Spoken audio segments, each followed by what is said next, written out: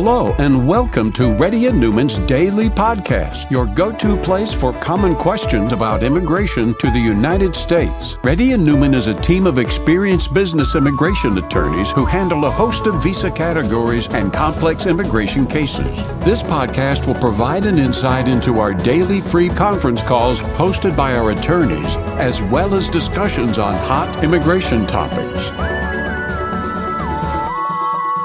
Please note that information provided is not to be construed as legal advice for your specific situation and does not constitute an engagement with Reddy and Newman PC or establish an attorney-client relationship. For specific advice on your situation, please contact an attorney. Here's your host.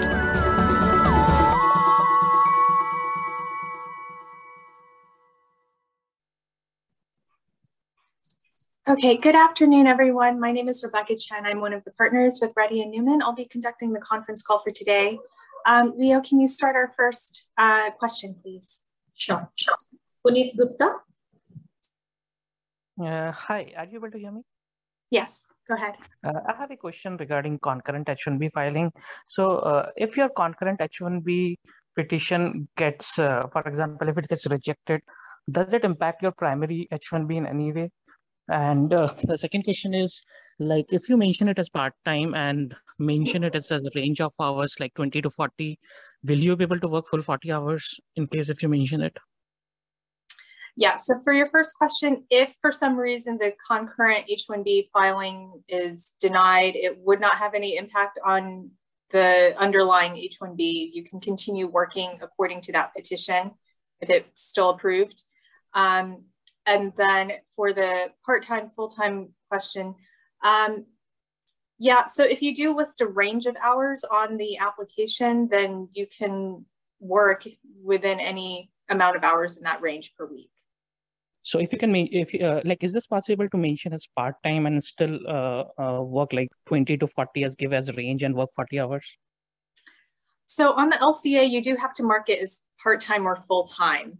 It doesn't have an option to mark both or kind of an in-between situation. So I believe the definition of full-time, according to kind of federal regulations, is 35 hours per week. So if it is intended to be anything less than that, I would mark it as part-time on the LCA and then put a range on the actual I-129 form.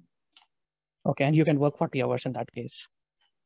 Yes, if the range is listed as up to that. Okay, and in case if like if this concurrent, if you lose your job on concurrent filing, is there any and you continue your job on primary, then you are still maintaining status, right? Yes. There is no need to worry. Yeah. Okay. Sure. Thank you so much. That's all. Sure. Yash Gowda. Hey, can you hear me? Yes, go ahead. Yes, I can hear you. Oh, I think you, okay, yeah. Go ahead. Yeah, I have two questions. I'm planning to visit India in February or March. So now we have 48 months expiration for Dropbox, right? Mm-hmm. So if I apply, like my visa expired on last July. So if I go in, but I'm seeing that option is available till December 31st, 2021. Right. So if I go in next February or March, like, does my visa comes under same category or? We don't know yet. At this time, the 4-year eligibility for the Dropbox is only for people applying through the end of this year, December 31st. The government hasn't announced if they're going to extend it into next year yet. Our guess is that they most likely will. Kind of the reason why they gave the 4-year extension for the Dropbox anyway was because the consulates were so backlogged. They're still backlogged. They, haven't gotten back to normal capacity yet. So our guess is that they will extend it, but at this time, it's not confirmed yet.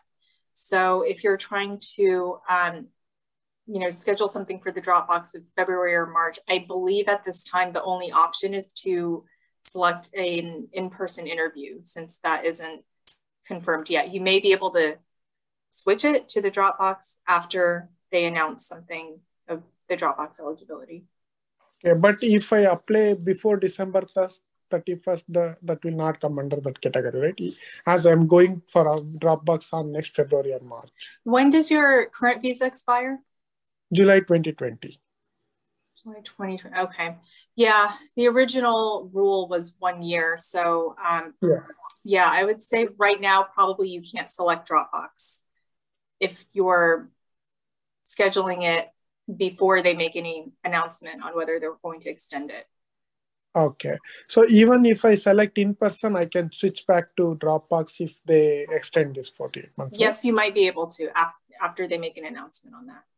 Okay. So is there any update? Are they going to inform us soon or? Hopefully soon. Yeah, because it's expiring in the next month or so. Yeah. So we're hoping to hear something in the next couple of weeks. Okay, yeah, thank you. I have one more question. The second question is, can we apply H4 EAD prior to 180 days? Only if it's filed concurrently with an H-1B application at the same time.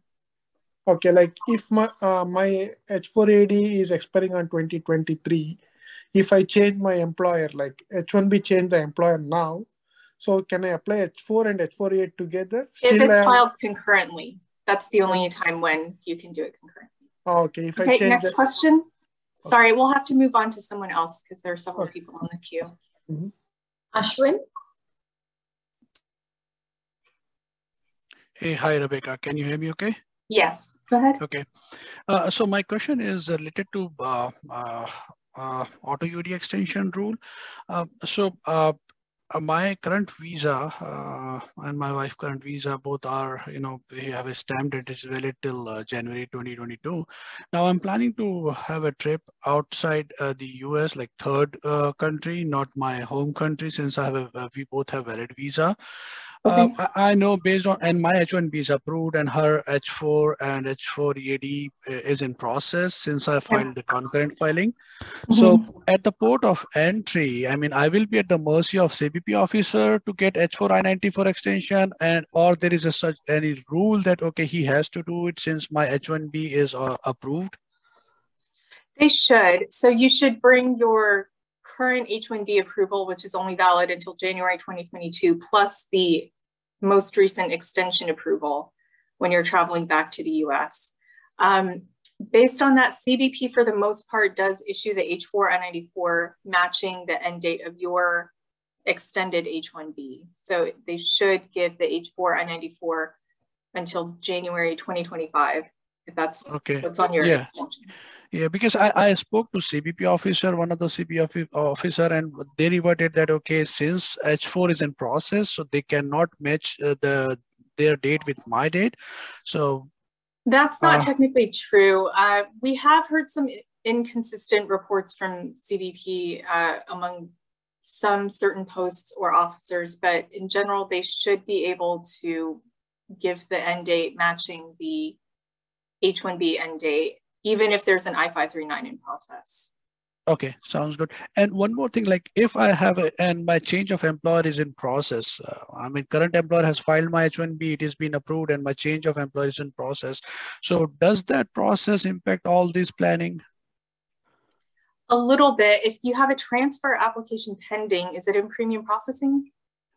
It is not yet started, but it is going to be soon started, but yet it would be in a premium. Okay, if you are planning to travel soon, like in the next month or so, because you're planning to come back while your visa is still valid, we usually recommend, if it's possible for them to hold on filing the transfer until you are back in the US, we usually recommend that. It's possible for you to be outside the US when they file the transfer. It just makes it a little tricky because when you come back in, you'll get a new I-94 from CBP that doesn't match the I-94 number they have submitted with the application. So there could be a mismatch, which it doesn't affect your status, but it could make it difficult for you to renew your driver's license or some other benefits. So if they can prepare the transfer application and have it ready, but if they can wait to file it until you are back in the US, that's usually what we recommend. Okay, Rebecca. And one last question regarding this eligibility for Dropbox. Since my H1B is renewed, latest one is renewed in November, so will I be eligible for 4 years extension, 4 years eligibility out of Dropbox? Yeah, so the Dropbox, the 4-year rule is that if your visa expires anytime within the past 4 years, you can use the Dropbox. Okay, great. Thank you so much. Sure. Thank you. Next question. Suresh Adepalli. Hey, Rebecca, can you hear me? Yes, go ahead. Hey, thanks for taking my question. I have a family emergency and I will have to travel to India. Right now, I'm on H1B, but I don't have stamp on my passport. And it has been a couple of years since I've been in India.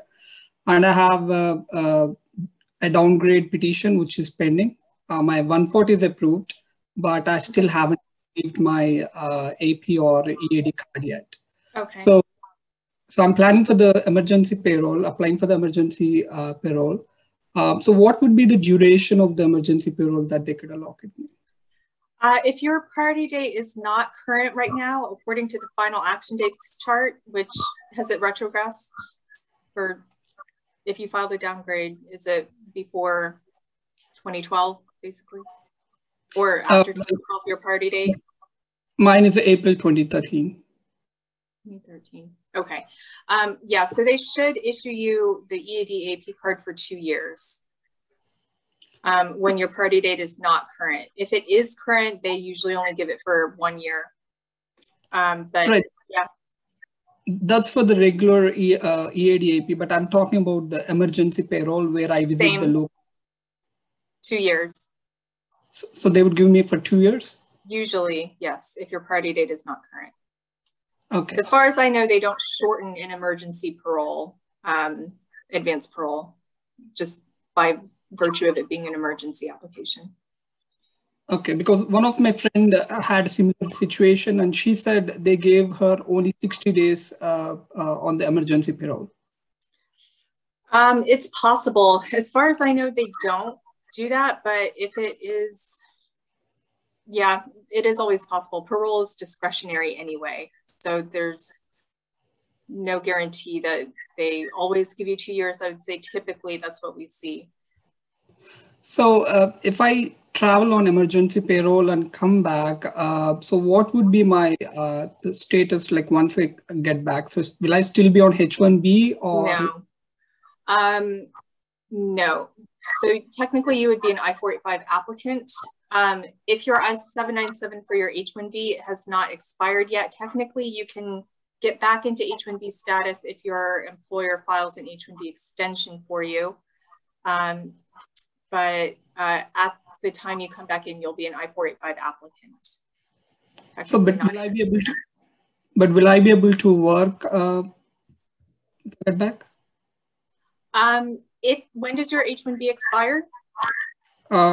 Well, on the passport, it already expired, but like the 797, I have it like till 2023.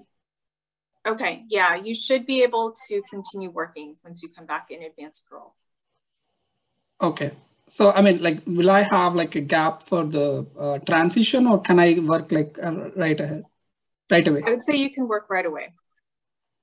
Okay. So I had one more question. Sorry, I'll need to go on to someone else because we do have a lot of people. Thank you. Thank you. Next question. Samaksh Kapoor. Yeah. Hi, Rebecca. So I had a question. So my wife, her passport expired and so her employer renewed her H-1B. So she has a renewed H-1B available. We were trying to get her appointment in Canada, but we got it for next year, November 2022. Okay. But in December, we are thinking of traveling to Canada by land. So can we use automatic revalidation and come back by land? Will there be any issues? So her passport is renewed now? Her passport is renewed. Her H-1B is extended, but the stamp is not there. The visa stamp is not there. Okay. So she has an expired H-1B visa stamp in her passport? Yeah. And but her H-1B status is extended? It's already extended. She has the extended I-797 for another 3 years now. Okay. So can she go to Canada and come back on automatic revalidation Yes. We are going to, and so the only caveat is she has an appointment in Canada US Embassy in November 2022. Will that cause an issue? Technically not if she's coming back before that, which you would need to for the automatic revalidation anyway of 30 days. So the trip to Canada is not for purposes of like fixing status or anything. It's just it's just recreational 10-day trip. We are back. Yeah, that's fine. As long as the trip is less than 30 days. And yeah, so she should be able to return. And by land should not be an issue, right? No, not anymore. So the travel ban for non-essential travel on the Canada and Mexico borders is lifted also. Okay, and just 10-second question more. Should we carry any documents to prove automatic revalidation when we enter United States? No, it should just be her H-1B I-797 approval notice with the I-94 attachment at the bottom, the original one. So you should have the original. That's pretty much it. Maybe like an employment verification letter to confirm that she's still working. Awesome. Okay. Thank you so much. Sure. Next question. MK. Hi, Rebecca. My question is, my husband has priority date on 2013. He passed away a few years ago. Then my company filed my I-140, that is 2019. So my question is, can I put in his priority date? Oh, I'm sorry to hear that. My understanding is that you won't be able to port his priority date to your I-140 application. By chance so the I-485 was not filed for either of you previously? No, we did only I-140 for both. Okay. Yeah, there is a provision that could allow a pending I-485 to continue even if the principal applicant passes away, but I don't think that there is a provision that would allow porting of his I-140 priority date to your I-140, unfortunately. Okay, thank you. You're welcome. Next question. Nilima. Hi, Rebecca. Thanks for taking my question. So this is related to visa stamping. My spouse has H4 stamping currently till 2023 March. Recently, his H1 got approved. So we are planning for India trip, wherein we go to India, we have to go to stamping again for him, like his one is change of status.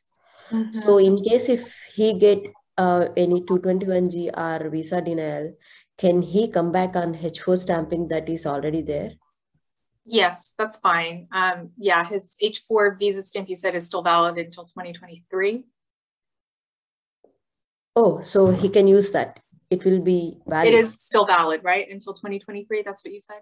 Yes, he has H4 stamping on his passport. He can use that to come back if for some reason the H-1B visa stamping has issues or takes too long. Okay, yeah, I mean, even if he gets 221G, we can take the passport back and come back with H4 stamping. Yes, yeah, a lot of people have done that. You just have to be aware that once he comes back into the country in H4, if he doesn't have an EAD for the H4, he won't have work authorization. And so his H-1B company can always file a change of status for him once he's back in the country from H4 to H-1B so that he can return to work within a couple of weeks, but they do need to file that change of status in order to put him back in H-1B. Currently, he has H4 EAD also. EAD is... Okay. Yeah, even if that EAD is also still valid until 2023, he can use it right away when he comes back in H4. Oh, okay. So here is my last question. Like, once we decided to come back on H4 stamping, but his H1 got approved, then can he use H1? I mean, he's coming back on H4 If he's using the H4 visa to enter the country, he will be in H4 status when he enters the country. If the EAD is not expired at that time, he can use that EAD to work, so there's no gap in work authorization. Yeah, but in order To get back into H-1B status, the company will have to file another application.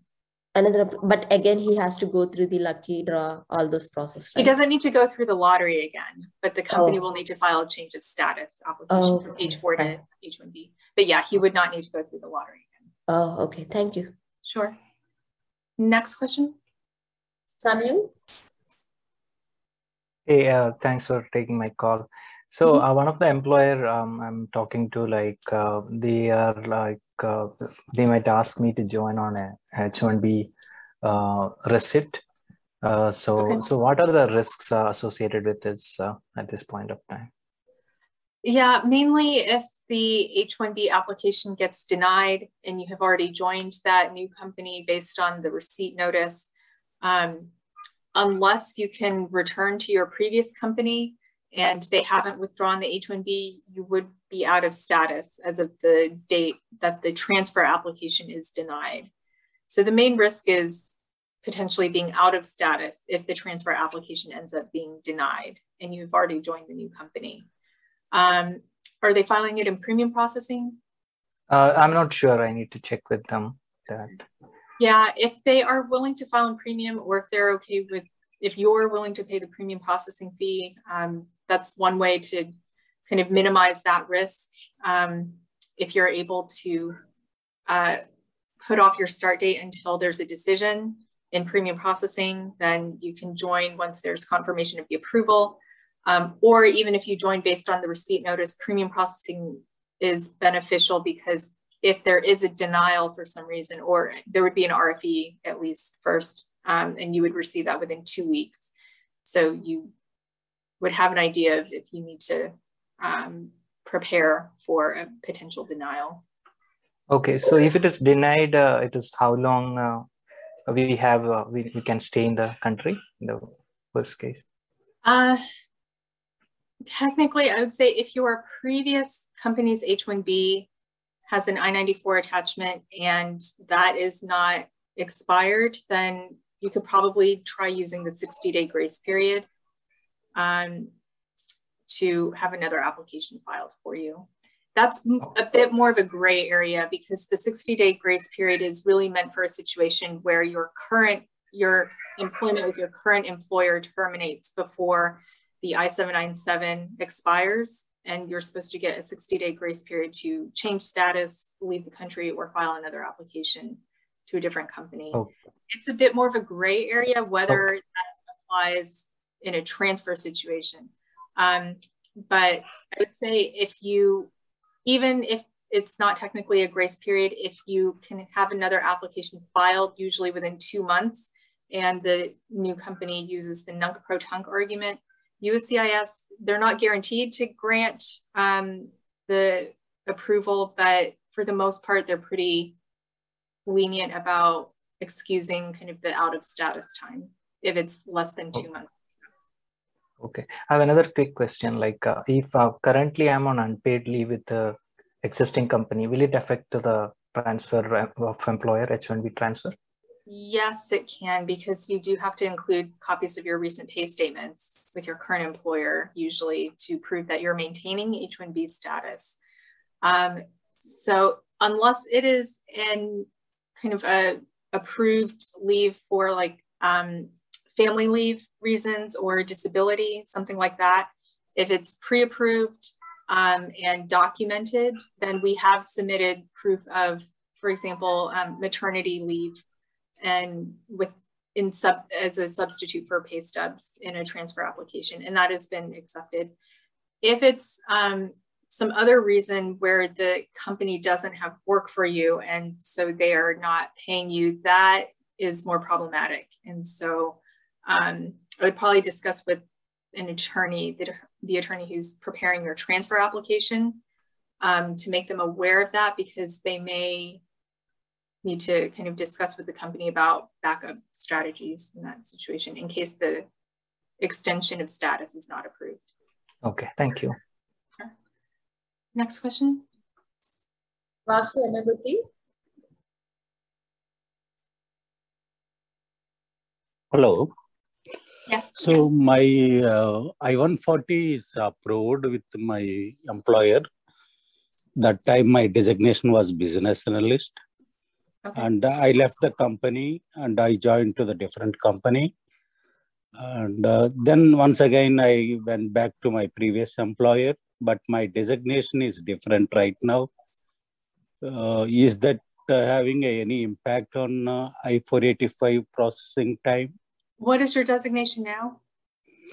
See, previously my SOC code is different and now SOC code is different.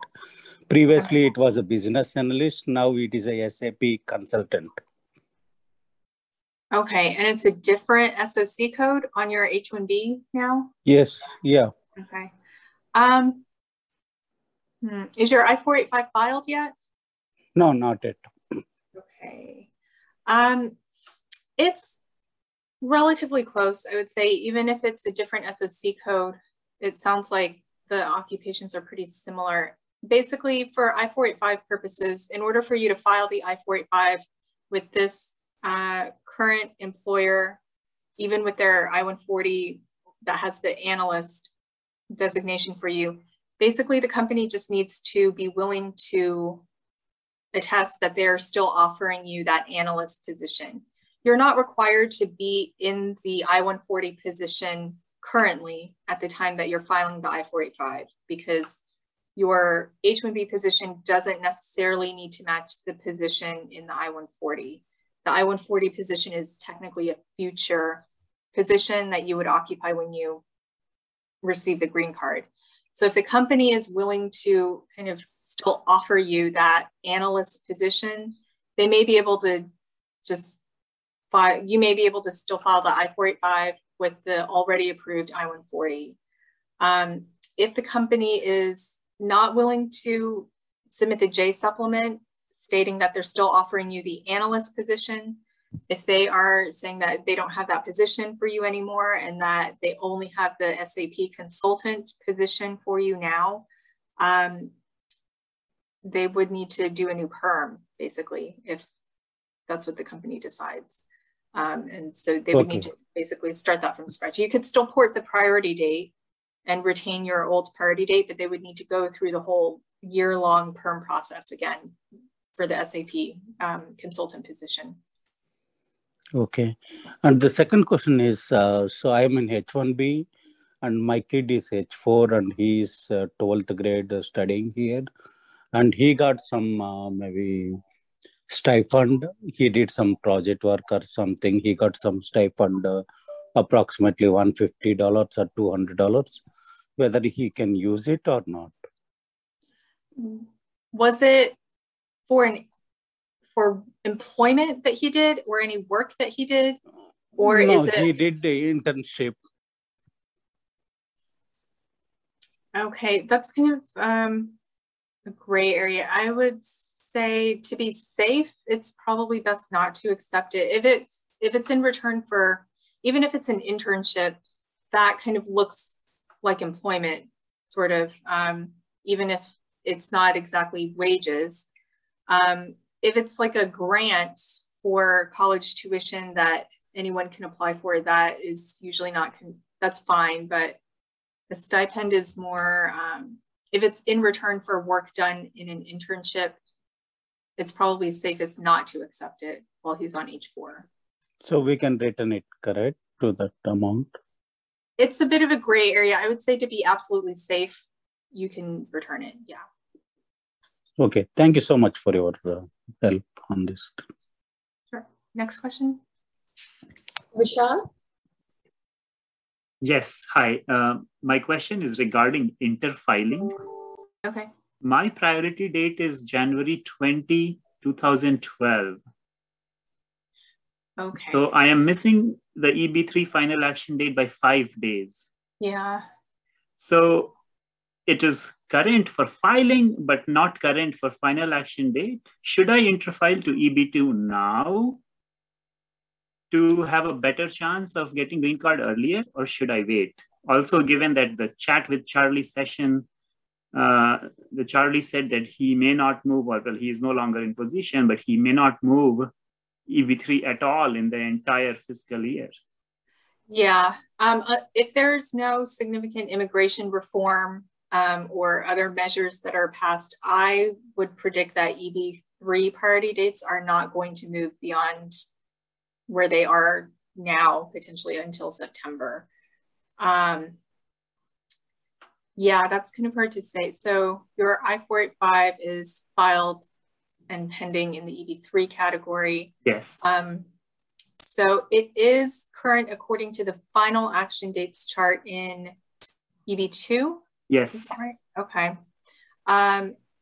Yeah, so you could definitely interfile in the EB2 category while your priority date is current in that category. My lawyer said that interfiling is completely unknown and they might pause the processing.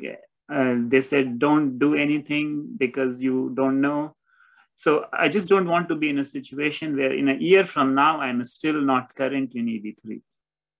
Yeah, in your case, it is kind of, because your priority date is kind of right there on the edge, it is a little more difficult to decide in that case. It's correct that interfiling is kind of it's a very unknown process. It's a very uncertain process because it's not an actual form. You don't get a receipt notice. You don't get a receipt number that you can follow up with. But do they pause the processing? Because if it becomes current in EB3, well and good. My I-485 is already filed in that.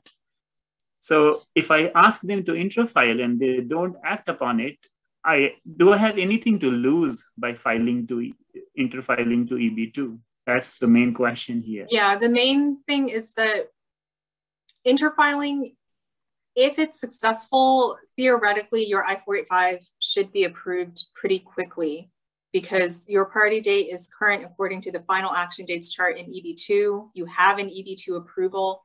If you've gone through the biometrics, medical, all of that is already submitted.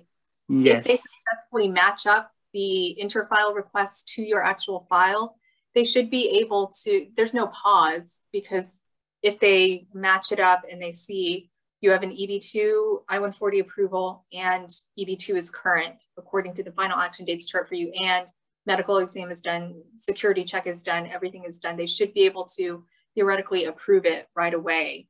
So there's no pause there in processing.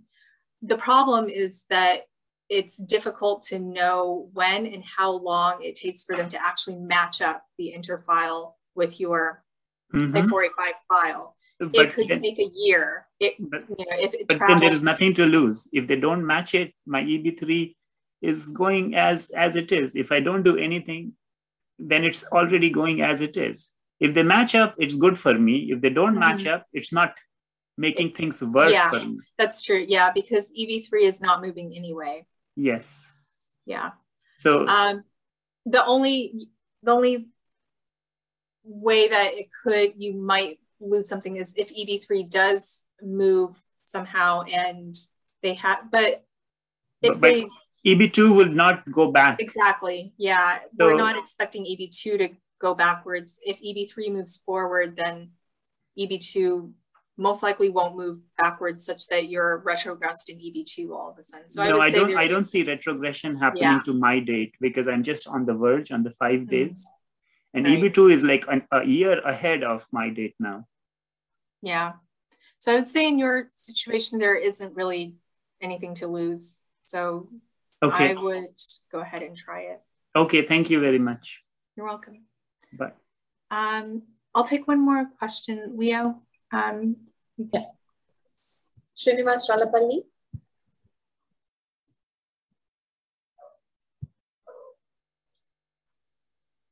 Oh, I think you're unmuted, but I'm not able to hear you. Is your mic working? Sorry. Yeah, sorry, I'm still not able to hear you. Raman? Yeah. Hi, Rebecca. Hi, go ahead. Thanks for your time. I actually have a question on a H4 extension. My H1B is valid till March 2023, and my wife's H4 is valid till September 2022. We don't have our stamping. The stamping is expired, both of us, in the passport. So my question is like, in March, we are supposed to extend my wife's H4. She has a EAD too. So we were thinking like we can't go to India. So it's like traveling to Mexico or Canada, and then, visa stamping is required, or we can go and come back and get the H4 994. So if you're talking about automatic revalidation, I don't think it will work for your wife in this situation. So automatic revalidation is where you have an expired visa stamp in your passport, but you have an I-797 approval notice in your name. So your wife would need an I-797 approval notice in her name that is beyond, that matches 2023, that matches your end date, to be able to go to Canada or Mexico and come back in with the expired visa stamp. So she wouldn't be able to present your H-1B I-94 with an expired H-4 visa stamp and get the I-94 extension. So in your wife's case, in that situation, she would need to get a visa stamp at a consulate first before she comes back. Oh, okay. Yeah, thanks, Rebecca. That's what I understood. Sure. We can try Srinivas again if your mic is working now. Sure. Srinivas? Yeah, hi, Rebecca. Thanks for taking my call again. Sure. Are you able to hear me now? Yes. Mm-hmm. Okay. I have a couple of questions. One is like I applied my 485 a couple of months back on concurrent filing for EB2 to EB3 downgrade. I'm just I have to do I-140 upgrade to premium. So before that, should I do FOAI and get the document and then do it, or can I do it directly to premium processing? Is your company not willing to upgrade it to premium? I mean, they will allow, but I'm saying on safer side, without any rejections, that is why I'm thinking directly if we get that FOA and then apply for premium, would that give us additional guarantee that it will accept? So what would you be requesting in the FOIA request? For the labor, right? Like, because that's where... I see. Yeah. Actually, I haven't heard of people trying that method, the FOIA request for the labor, because the whole backlog with upgrading to premium for these downgrade cases is that the original labor certification is still in USCIS's storage somewhere with your EB2 I-140 file. Okay. Even if you send in a FOIA request, I feel like it will, if you're asking them to provide to you the original perm labor certification, if it's taking them a long time to find it for purposes of adding it to your EB3 file, my guess is it will also take them a long time to find it for purposes of a FOIA request. Okay. Also, what you don't want is that maybe they're close to actually locating it and adding it to your EB3 file, and then it gets pulled for your FOIA request and it misses each other. Oh, okay. I haven't actually heard of that, of using a FOIA request to obtain that. If people have done that successfully, then we'd like to hear about it. That would, if it is faster through FOIA, and then you just send in the actual original purple pages with the upgrade, it seems like that would work.